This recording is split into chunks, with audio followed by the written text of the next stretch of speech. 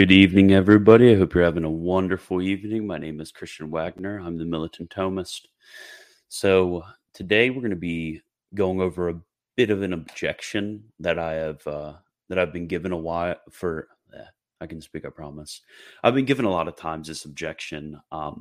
It's from people that actually know a bit about Thomas. So it's a good one because St. Thomas and largely the medieval tradition, when they talk about the nature of the literal and the spiritual sense, the twofold sense of the literal and the spiritual, they will say that because Thomas says that doctrine cannot be proved by the spiritual sense, which he does, that therefore we can't hold to the bodily assumption because then it wouldn't be proof from Scripture. And if you hold the material sufficiency, then that won't work out. But before I get into all the specific explanations and arguments, don't forget to subscribe and hit that bell notification so you can see future episodes. And also become a patron at patreon.com/militantthomist to help me out and get access to articles, to additional articles and videos and PDFs and books. But that's all I can think about right now that I need to let you guys know. So let's get right into it. So first, I think it's important for us to understand exactly what the literal sense is and what the spiritual sense is before we get into it. Because I think once I explain what those things mean and then explain the justification for what St. Thomas says, then the answer is going to become pretty clear and it's going to follow almost immediately. So I won't really need to, this is going to be pretty quick once I explain the nature of those things, because it's really an easy solution. And I think with a holistic reading of St. Thomas's writings on the twofold sense of Scripture, that you will come to understand exactly why this argument doesn't follow, but I will do all the work for you and explain it all to you. So when it comes to sacred Scripture, things can be signified by words, such as, let's say, the example that Thomas uses in his commentary on Galatians is "let there be light." After the manner of words, it's just talking about the coming into being of light. That is after words. And that would be the literal sense. Now, the literal sense is a genus with two species. So it's a category with two things in that category. It can either be proper or it can be improper. So the proper sense is that which, the proper species of the literal sense is that which arises after the natural sense of words. So with "let there be light," that's an example of the proper literal sense. And then in other examples, we know that when we use language, we don't always use it in its plainest sense. We also sometimes use metaphor and simile.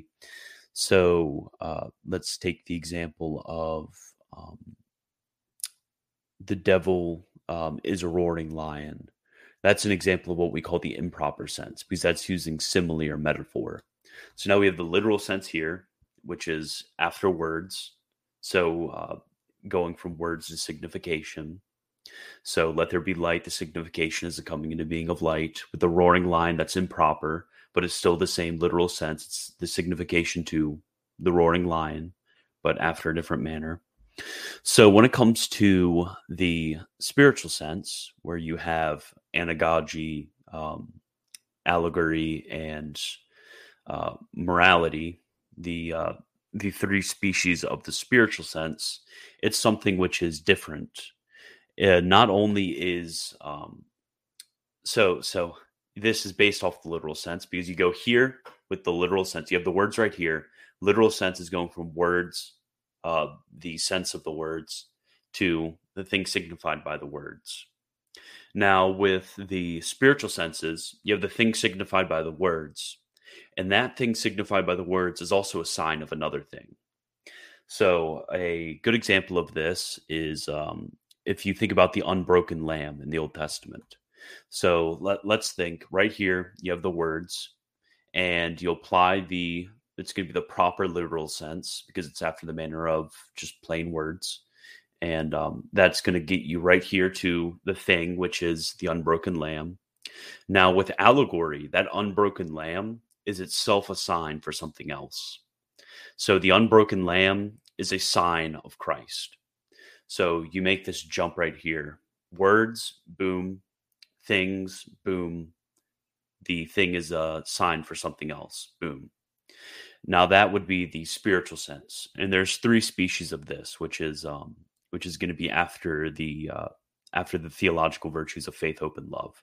So faith, that's an example, or allegory, properly speaking, that's an example that we just went over. So with the unbroken lamb, after the manner of faith, so it's going to be talking about the new covenant.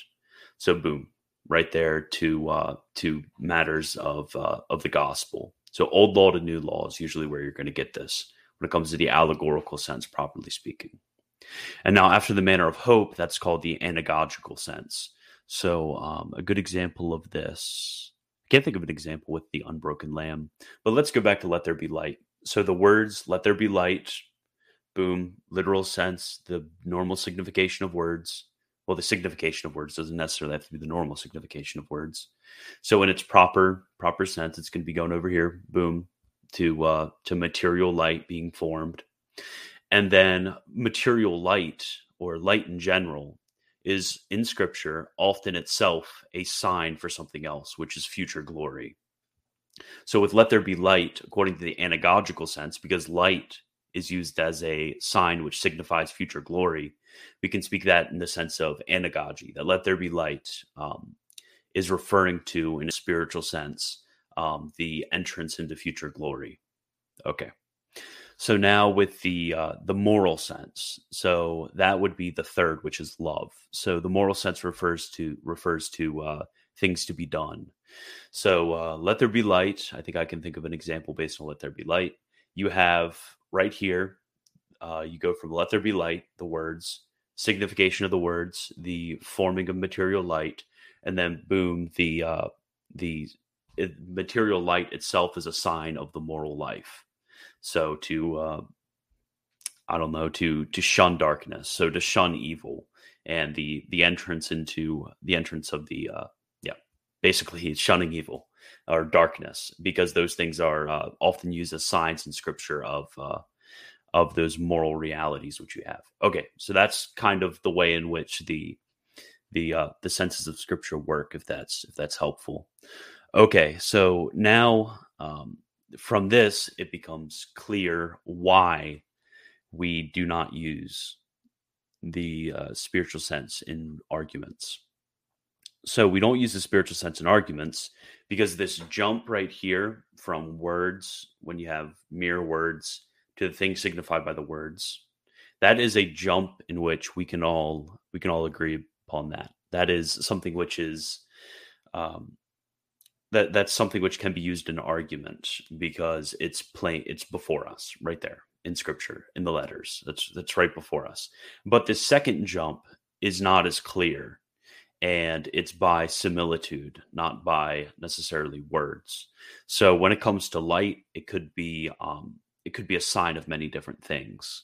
So we don't know which sign is the sign in which God gives to those things signified by the words in the literal sense.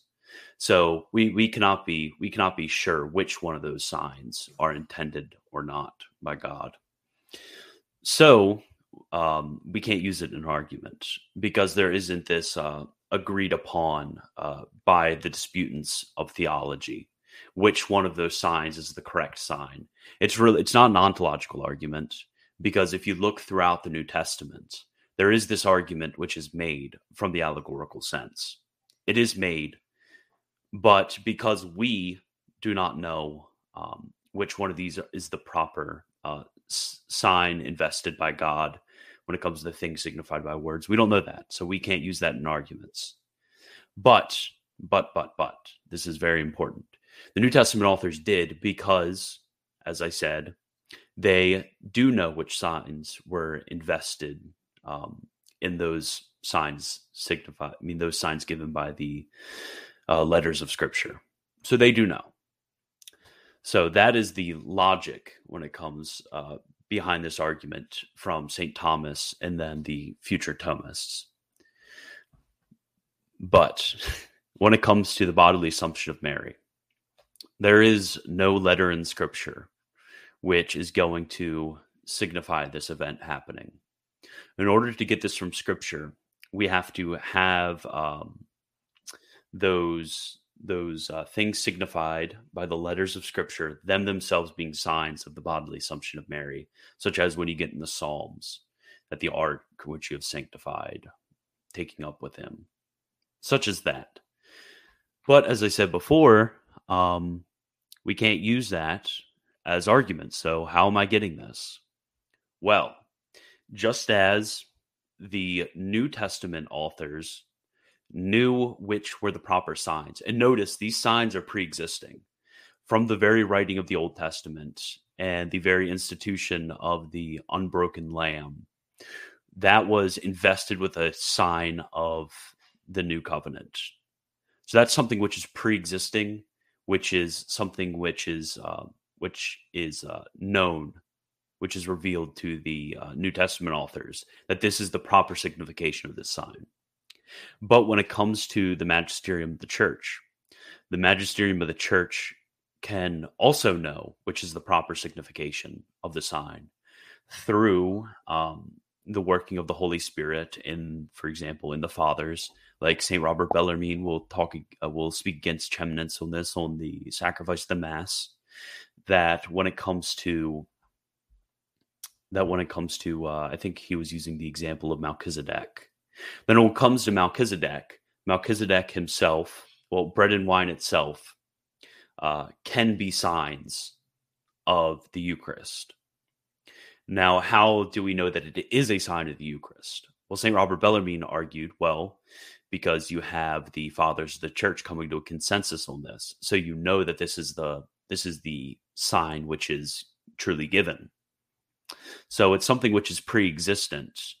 And there's a gap of knowledge where we can't be sure, but the surety comes from the magisterium speaking and also from the fathers of the church. So that's the logic why, because we have to realize that what the New Testament authors are doing when they're drawing these allegories is they're showing which one is the true pre-existent signification of the signs given by the letter in the Old Testament. They aren't inventing something. God isn't re-revealing and reconstituting one of these signs. The signs are pre-existent. So there are many signs throughout Scripture that exist. And we cannot have the surety of whether they are the true signification of those signs. So we cannot be sure, but we get to surety through other means which give us that surety, which can be the fathers of the church, the tradition coming to a consensus on a certain reading of what the sign is, the magisterium. There's different ways in which we can come to this certainty. But generally speaking, you do not use allegories because we do not have that certainty, except when we do have certainty from the New Testament authors, fathers, consensus of the church, magisterium, stuff like that. So yeah, that's going to be the argument. I think it comes out pretty plain because most people, when they read that from St. Thomas talking about the reason why allegories can't be used in an argument, they're going to say, "Oh, allegories can't be used in an argument because they're not something which is real." But it is something which is real. It's not the fact that the New Testament authors are inventing or constituting new allegories. It's they're coming to know ones that already existed. So it's not this ontological gap where, they can't be signs because they haven't been explicitly constituted. But no, it's this epistemological gap that all of these exist, but we cannot be sure unless we do have surety from another source that this is the correct jump to make out of these many options for jumps to make. So if you have any questions, I can answer them. If that was clear enough, I don't know how clear I was. I wasn't going off of a script or anything. I've just been thinking about this a lot. Okay, question. Does Aquinas make this qualification that the spiritual allegorical sense cannot establish dogma unless the church defines it as such, or does he include the magisterium in his rule? He does not make this. He does not make this distinction that I'm given, but I think it's pretty plain out of the sense of his words. In let me see, it's going to be the commentary on the first book of sentences, question 5, prologue. Question 1, Article 5. It was somewhere around there. Okay.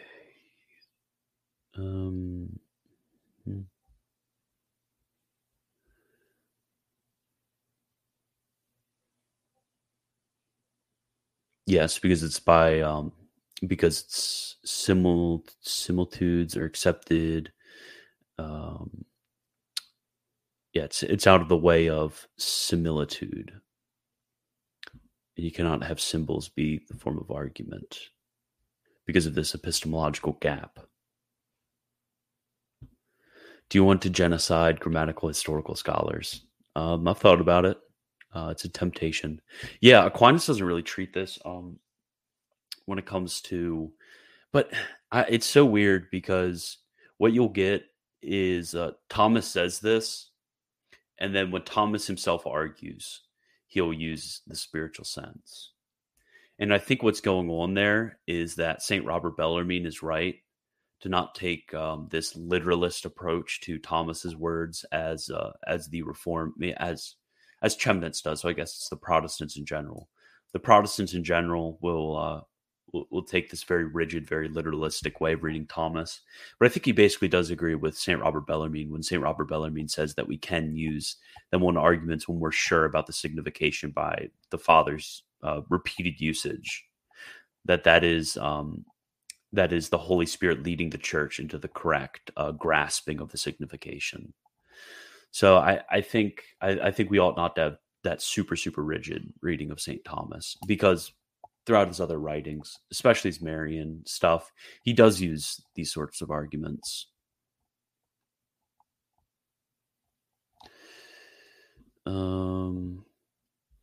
Did Chemnitz claim that Melchizedek is not a Christophany? What is your own position on that? When it comes to Chemnitz, no, I say Chemnitz. That's how the Reformed taught me how to say it. So, yeah, I've never been taught by a Lutheran how to say it. So the problem with Melchizedek between the Protestants and the Romanists, and I'll say Romanists because you're here, Father Gad. The bigger issue between the two groups is that the Reformed and the Lutherans would say that when Melchizedek is bringing out bread and wine, that's not sacrifice. That is just a snack that he's giving to. Basically, it's just a snack that he's giving to Abraham and his people. So that's more of the argument, because I don't think that's a good take at all. I mean, I wrote a list of Turretin's arguments on this, and I've been meaning to do a little bit of a disputed question on this, to just write it down. And I'm thinking I'm also in the middle of writing a disputed question against some of the Reformed arguments against the existence of the spiritual sense.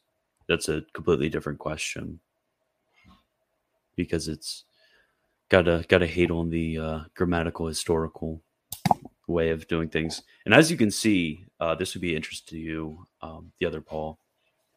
The reason that I get so flustered about the grammatical historical way of doing things is because when they operate,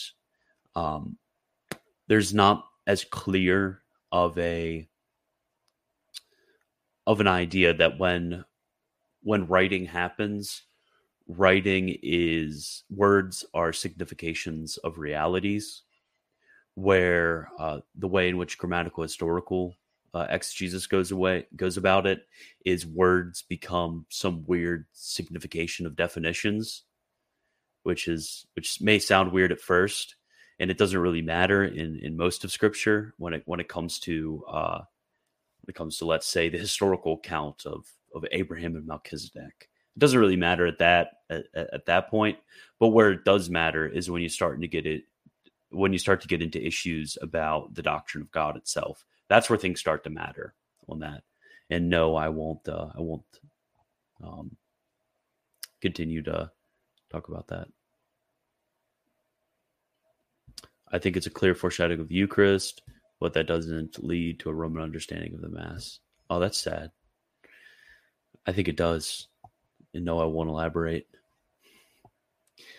Yeah, I mean, I think, I don't know, that's a difficult one for me. I think when it comes to Cajetan, these are two main sources I've read. Well, three main sources I've read on the sacrifice of the Mass has been Thomas's. He only has one article on it. And then obviously the liturgy, but I'm not including that in my three. And then second, Cajetan and his work on the sacrifice of the Mass. And then third, Bellarmine's work on the sacrifice of the Mass. I don't think Bellarmine does the best job, honestly. And that might be surprising. I think that there's too much of a splitting of two immolations, where Robert Bellarmine's going to say, no, there are two immolations. There's Christ's immolation on the cross, or Christ's sacrifice on the cross. There's also a second one, which is the sacrifice of the Mass, rather than a clear understanding that the two are one immolation in two modes of existence. So I don't think there's that clear understanding in Bellarmine, which may, when you read the Reformed authors, that may lead to a different understanding of Catholic doctrine on the matter. And it's because Bellarmine went away from Thomism on this matter, where Cajetan stuck very close to Thomas. So I think there's that issue, and that issue pervades, at least from my experience, as I've read more Roman authors. And then I've also gotten a little deeper into some of the issues between the Romanists and the Reformed. I think it pervades the debates between the Protestants and Catholics, is that Protestants, they're reading Bellarmine and a lot of the Jesuits. They're reading them, and then Bellarmine and the Jesuits sometimes aren't the best when it comes to doing theology. They're great polemicists, but they aren't the best when it comes to doing theology. So things like merit, things like the sacrifice of the Mass, and other issues that I've run into, things like the relationship between Scripture and tradition, things like that, they're going to be, and the formal cause of justification. They're going to be what Newman calls the extreme Roman position, and they're a bit extreme on some of these issues. So when the Reformed are reading those guys. They aren't reading like Banyas and stuff. And then you run into some issues right there, is because they're reading the Jesuits and not the Dominicans.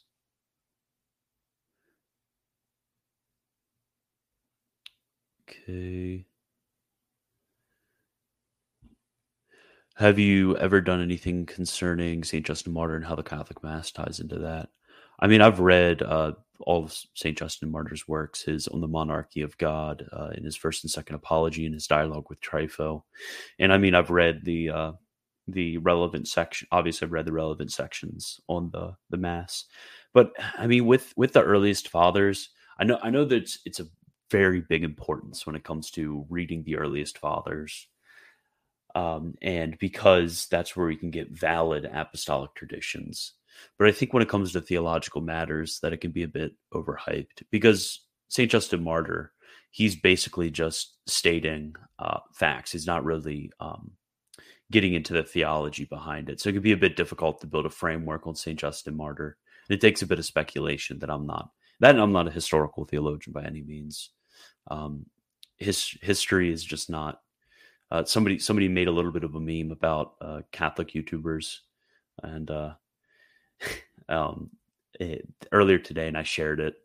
It was kind of funny. It was self-deprecating humor, but one of them was they like to read history, then throw in random historical facts that have nothing to do with theology, and then not actually read theology. But yeah, I'm kind of the opposite way. I don't really care for historical theology. I mean, I've read Sozomen, Eusebius, Socrates. I've read the early church historians and have gotten a lot from them. But history is just a whole can of worms that I'm not good at. So I'm not going to pretend I'm good at and try to do it. I'm thinking of in the future. This is actually the first time we've talked about this, but in the future, I think I want to do a series on how cool Constantine is, and kind of go off of Eusebius's Life of Constantine. That seems like something very non-controversial. I just don't like to get into the controversies over history. That's not something I'm interested in, except on historical theory when it comes to Newman. That is something which I'm interested in.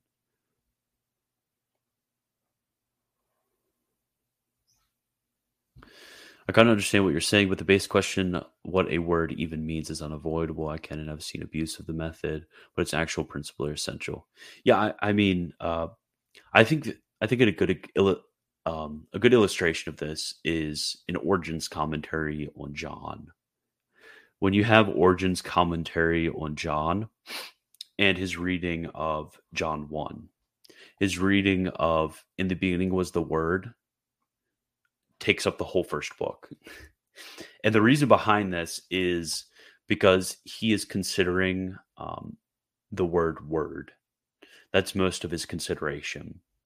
And he doesn't, what a modern exegete would do, following the grammatical historical method, would be like, okay, let's look at all the ways in which word can be defined in the ancient world. Okay, let's debate. Okay, now we know the specific definition of what word means. And while, because we don't speak Greek, at least, well, we don't natively speak Greek, at least first century Greek, like Origen would have been much more familiar with. We do have to do a bit of that work when it comes to the proper consideration of what the word is signifying, but most are going to stop there. You'll basically have a bunch of, if you pick up a modern commentary of a bunch of grammatical argument and blah, blah, blah, blah, blah, blah. Okay, now we're here to the definition of the word. Okay, we can stop.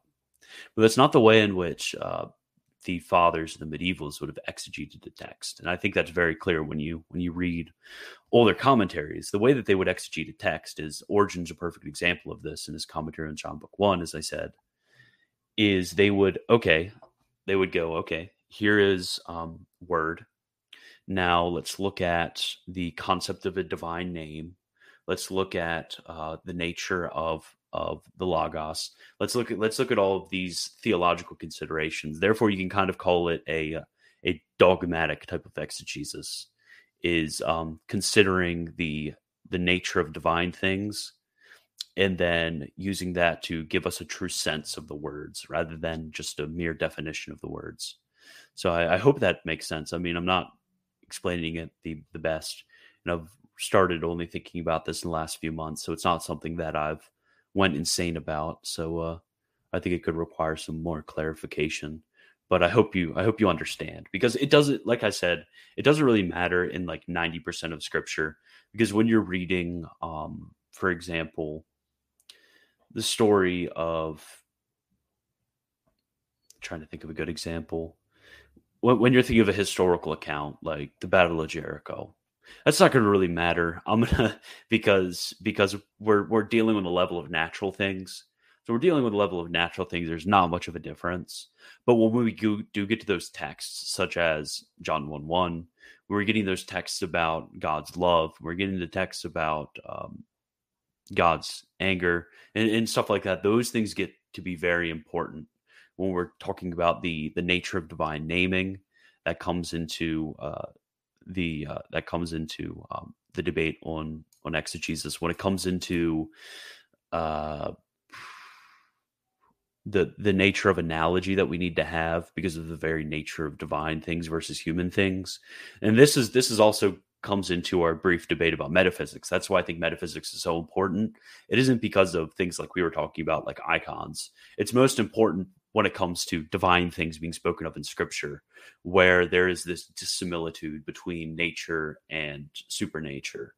And this dissimilitude, if you're just sticking on this level of nature, which is basically the plain definition of words, you're not going to get past this dissimilitude by thinking about the nature of things. So when it comes to speaking about nature versus supernature, this is when we run into some issues. Not necessarily on 90% of scripture, which is a lot of times historical narrative. So that's what I meant. Yes, I've noticed Bellarmine goes beyond Aquinas. Yeah, on a lot of points. I mean, Bellarmine's only a Thomist in the broadest sense, and you didn't hear me say that.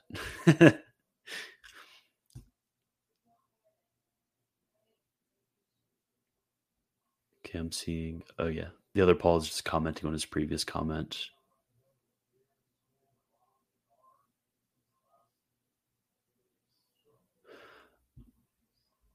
Thoughts on de Lubac and the Nouvelle Theologie in light of your words with Bellarmine. I don't know if you're reading my mind or something, Barely Protestant. I've been thinking about this for the last few weeks in particular. I really don't like the Nouvelle Theologie. I take Lagrange, and his position on the Nouvelle Theologie is that it's basically the gateway to modernism. And again, you didn't hear me say that. Have you read Lagrange's article, Where the New Theology is Going? I think the biggest issue with the Nouvelle Theologie is going to be where the new theology is leading us. That's what it's called. The biggest issue is going to be when it comes to philosophy. That's where it's the hugest issue you're going to get. Nouvelle Theologie.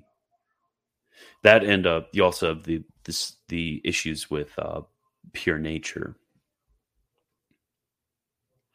Exactly. This man is a dogmatician, not a historian. That's why I thought that was such a fitting remark by Dr. White.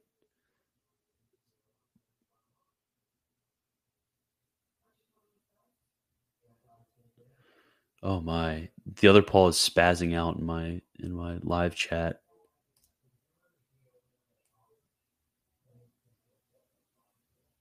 Missed a step. What? What are you going? There's linguistic debates in the Jericho guy. Okay, you know what I meant. Look, I haven't been thinking about this for like decades. I've been thinking about this for months. So I haven't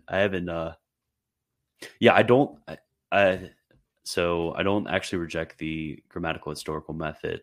I just find the ones who mention the fact that they use it to be an error often. It's usually the method they consciously use. Yeah, when it comes to the grammatical historical method, first place of denial is the fact that often with some of these guys, you're going to get a denial of typology. I know it's not the same way with you, the other Paul, or a lot of the more classical presentations of the grammatical historical method. I understand that. But in the second place, it's when it comes to divine things.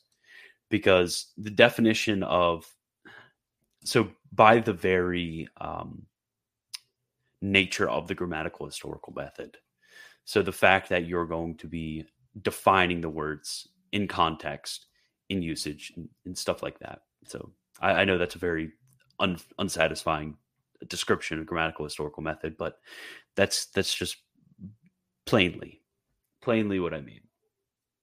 So when scripture talks about divine things, it's going to be using analogous language, but that can't be accounted for in the grammatical historical method. The usage of analogous language.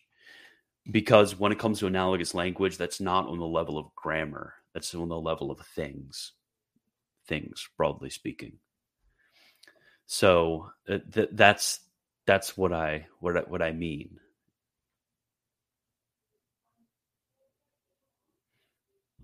Why did Barely Protestant say "oh"? Oh, that I don't like the Nouvelle Theologie. Taylor Marshall has entered the chat.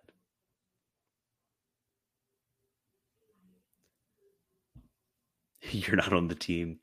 You're not on the team if you don't watch Militant Thomas streams. That reminds me, I should probably pray a rosary today. Just for everybody, I am calling you all first to become a patron at patreon.com/militantthomist, and second, everybody to pray a rosary for the conversion of the other Paul to the Catholic faith. You still need to come on my show to read the credo of the people of God, the other Paul. Actually, I'll make you read like the credo of the Council of Trent.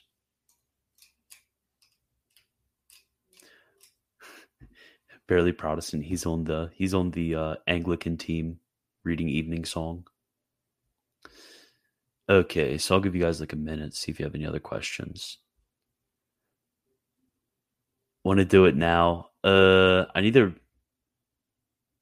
a bit sick. Okay, good. I have to I think the kid's in bed right now. So Lexi and I have to do our catechism readings for getting received into the church. Dragon Ball Z. I've never watched Dragon Ball Z, but I guarantee Barely Protestant has. Guaranteed. Goku? Who's Goku? Goku.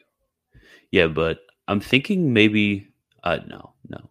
I need like at least another year before I even start talking about the Nouvelle Theologie.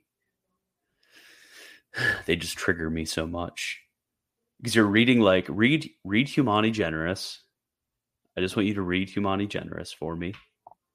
Actually, no, I won't tell you guys. Actually, read Humani Generis. Definitely read Humani Generis. And that's all you need to know when you're thinking about whether to follow a theologian or not.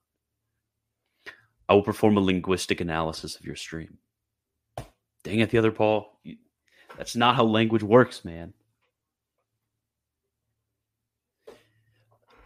I'm mad. Big mad.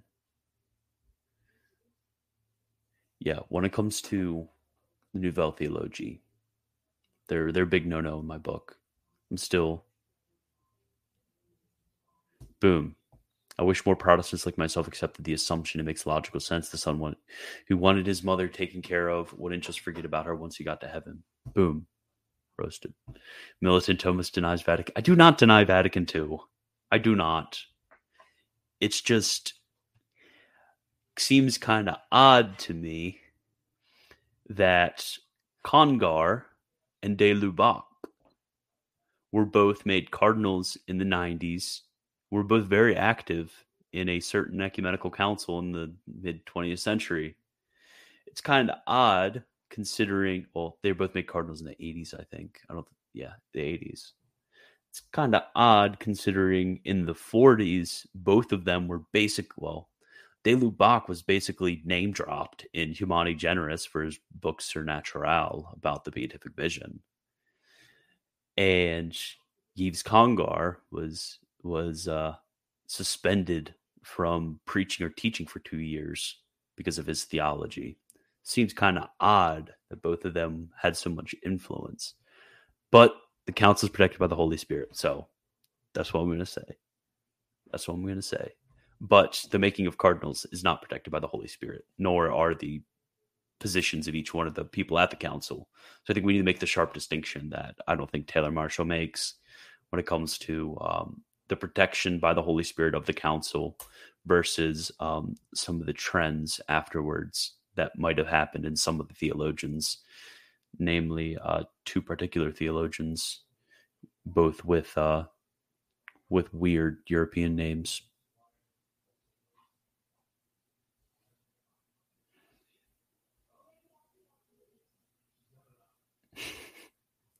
I have icon. No. Okay. Oh, Barely Protestant holds to the assumption. I just denied his dogma. That makes sense in your framework because you have no reason to accept the signification I put forward as being the infallibly true signification.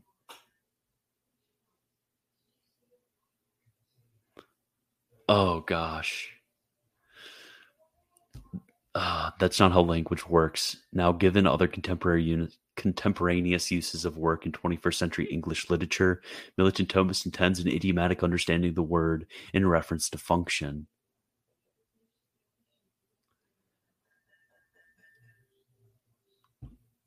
Do you think more Protestants will eventually accept our Blessed Mother's Assumption? Probably not. I think it's going in the opposite direction. I do see more Protestants accepting the perpetual virginity of Our Lady, thanks be to God, because of some of the ressourcement going on in the Protestant world of Reformed Orthodox authors. So I do see that coming more to fore. But with the Assumption, I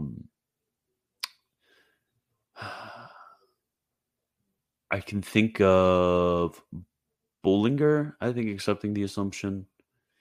But that was very early in his career, in like the early 1520s. So, but that's the only one I can think who accepted the Assumption. All the other ones kind of raged against it. So I don't see that coming to fore. Bertuzzi will with time. Oh my, Bertuzzi. If he converts, that's gonna be so great. But I can just imagine type of videos that are going to be made when he converts. Yeah. I mean, he's when you have people who are making posts like that, you already know they're half gone. It's not a question of whether Bertuzzi's going to convert; it's a question of when he's going to convert. And I mean, he's got a lot riding on it. I mean, he's got a lot of money going in his pocket from patrons and such that he'll lose when he converts. Is people aren't going. So I think this might be a way that he's already converted in his heart, but there's certain impediments to going through with it.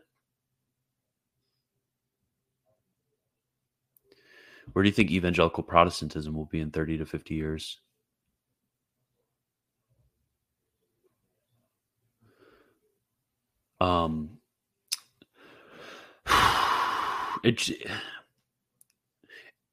I think what, at least in my reading of history, I think what we've seen through the last 3 or 4, maybe ever since the early to mid 19th century, what you've seen in American evangelical Protestantism is you've seen a sort of deformation that has happened away from the historic faith, away from biblical orthodoxy. And I'm not just talking about like, these you have these charismatic preachers. I'm talking about like, you have Neo-Pelagians who become some of the most popular figures, such as Charles Finney in American Protestantism. But then you also have certain groups within there who have held orthodoxy. So I think what you're going to see is this continued demise of those groups who are unorthodox and who do not have much foundation besides the pastor told me to, or X is popular or such. Like, for example, John MacArthur, when he dies, his church is basically done, honestly, because there isn't that strong of a foundation within a larger confessional tradition. But those bodies which do have that, like I totally foresee, like the REC, what else? The REC, the OPC, all of those very strict bodies, they're going to be able to weather anything that's coming forward.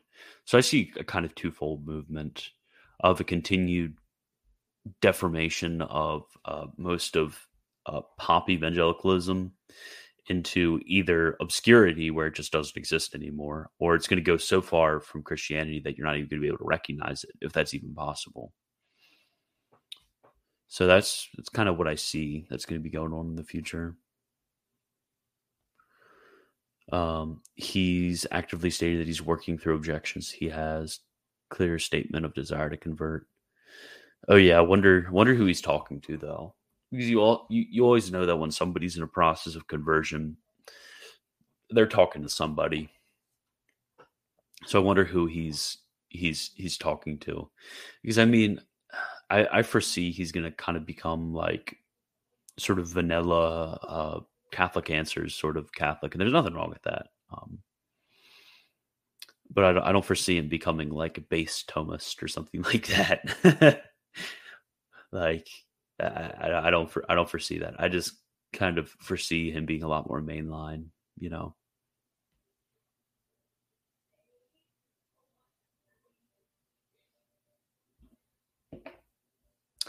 Anytime an evangelical constantly misrepresents historic Protestantism, even after being corrected, there's a sure sign he'll he'll become a Romanist. Yeah, yeah. I don't know. I've seen what is his? I can't remember his name, but you've had a few people, at least that I can think of. Can think of about a half a dozen to a dozen names of people within the larger Muller movement of ressourcement of classical scholastic reform theology who have become Romanist, quote unquote. I mean, but yeah, with most, it's like a caricature of historic Protestantism in one hand, and then in the other hand, it's like a long playlist of Catholic answers. Um, that's what you'll see.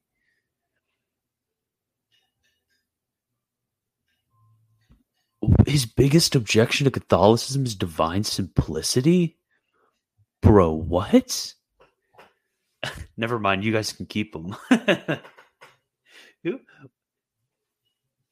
What, bro? What? Like the papacy? That's a pretty difficult one to hold to. Like some of the Marian dogmas are a bit difficult. Like these are honestly like very difficult things like to work through. They're very difficult. It took me a long time, but like divine simplicity, that should take like a 15-minute conversation. Like, oh my gosh. That is that is just silly. That is just very silly. Is the Roman communion strict? No, but I think I hope in the future in the winning of Holy Mother Church for different reasons. Just my comments on evangelical Protestantism, they're just contingent on the fact of the structure of Protestantism. Because usually because let's be honest, the reason somebody stays in a certain Protestant tradition has to do with a certain judgment of the truth of individual doctrines. And the reason they leave it is because they don't judge those to be true. So that's a very important thing when it comes to converting, for example, from Anglicanism to Lutheranism, or from uh, being a Baptist to a Presbyterian. That's something which is very important. So that continuing of holding a strict confessional tradition is going to be very important to being able to propagate, explain, and defend your positions on the matter. But when it comes to the Roman communion, people usually have different reasons for converting. Is it less has to do with individual doctrines and more an entire structure of ecclesiastical authority? If that makes any sense to what I'm trying to say. I don't know if that makes any sense or if that was just gibberish. I can't believe his biggest. I still am flabbergasted by his rejection of divine simplicity. Why that's a huge thing. Bishops were in the early church, therefore papism is true. Based. My favorite is when I hear people. I don't mean to make too much fun. This is good nature. This is in good faith. I'm just kind of poking at people. But I hear people saying, like, I read the epistles of Ignatius and saw that the early church had bishops and believed in the Eucharist. Therefore, I had to become Catholic. And I'm like, yeah, you would have to leave most of evangelical Protestantism, but that does not necessarily lead to Catholicism. Pius XII was a very good pope, maybe the last one. Oh yeah, I love Pius XII, especially because he stuck real close to Father Garrigou Lagrange. So with those two, because I mean, it's rumored that Lagrange wrote Humani Generis. I don't know. I said genus. Humani Generis.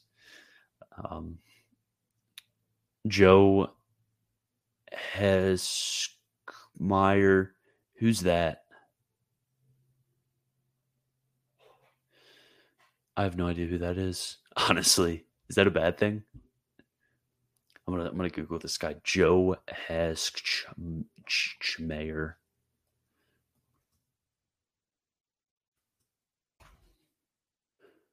He's an he's Catholic Answers. The early church was the Catholic Church. Oh, I get why you guys don't like it. Yeah, I have no idea who that is. At least this is gonna prove to you. This is gonna prove to you guys that I didn't listen to Catholic Answers in my conversion. He says bishops and Eucharist and Ignatius, therefore Catholicism. Was he on Reason and Theology? I think I remember there was an episode which I saw was like the early church was the Catholic Church, and I'm like, oh, I'll need to listen to this. And that basically was the whole argument. And I'm like, well, it's not necessarily a good argument.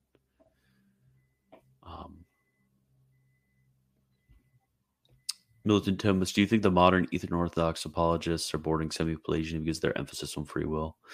I think we have to very strictly define semi-Pelagianism,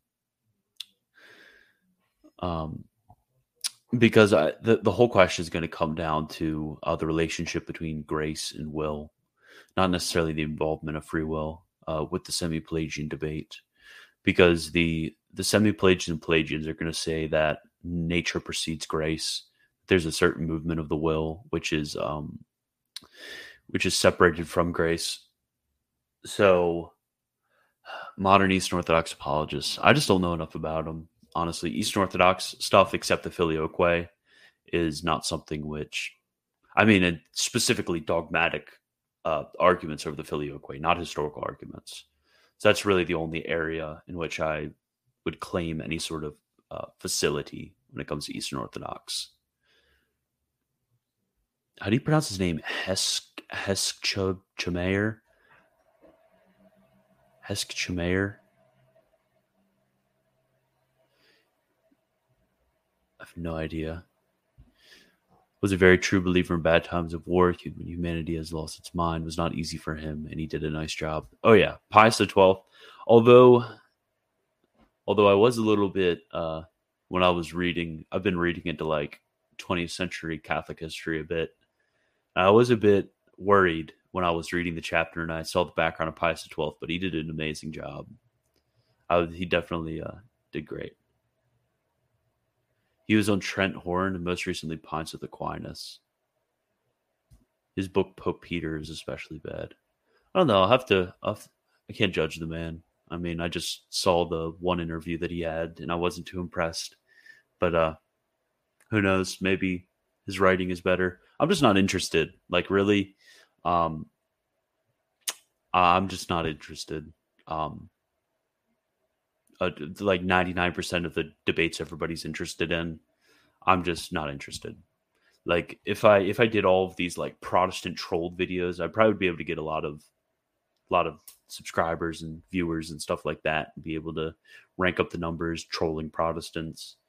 But that's just not something like I really care about, honestly. I'd rather bring somebody on to debate the superiority simplicator of the active versus the passive intellect, like something like that, or hermeneutical issues or something like that. I'm not really interested in all of these like super annoying Protestant versus Catholic debates. I've never been at all. And I mean, touching dogmatic issues, sometimes it does involve apologetics like the Filioque. I'm interested in it dogmatically, and some people disagree with it, so that comes into the realm of polemics. But I think doing polemics for the sake of polemics is always going to put you into trouble.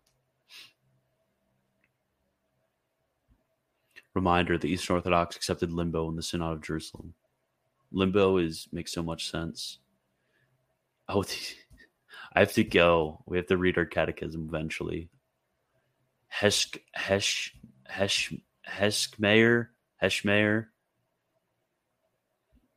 barely Protestant. You were obsessed with Christians since you left your church. Oh no. Barely Protestant has been obsessed with me a lot longer than that. Oh, a video about limbo. I'd love to do a video about limbo. Limbo is a very interesting Wagner going nuance mode, anti-grifter power. This is why we support you. Thank you, King. I saw you first time on Settlers Lament a few days ago, loving your channel. Oh yeah, I never answered your question yesterday. What was your question?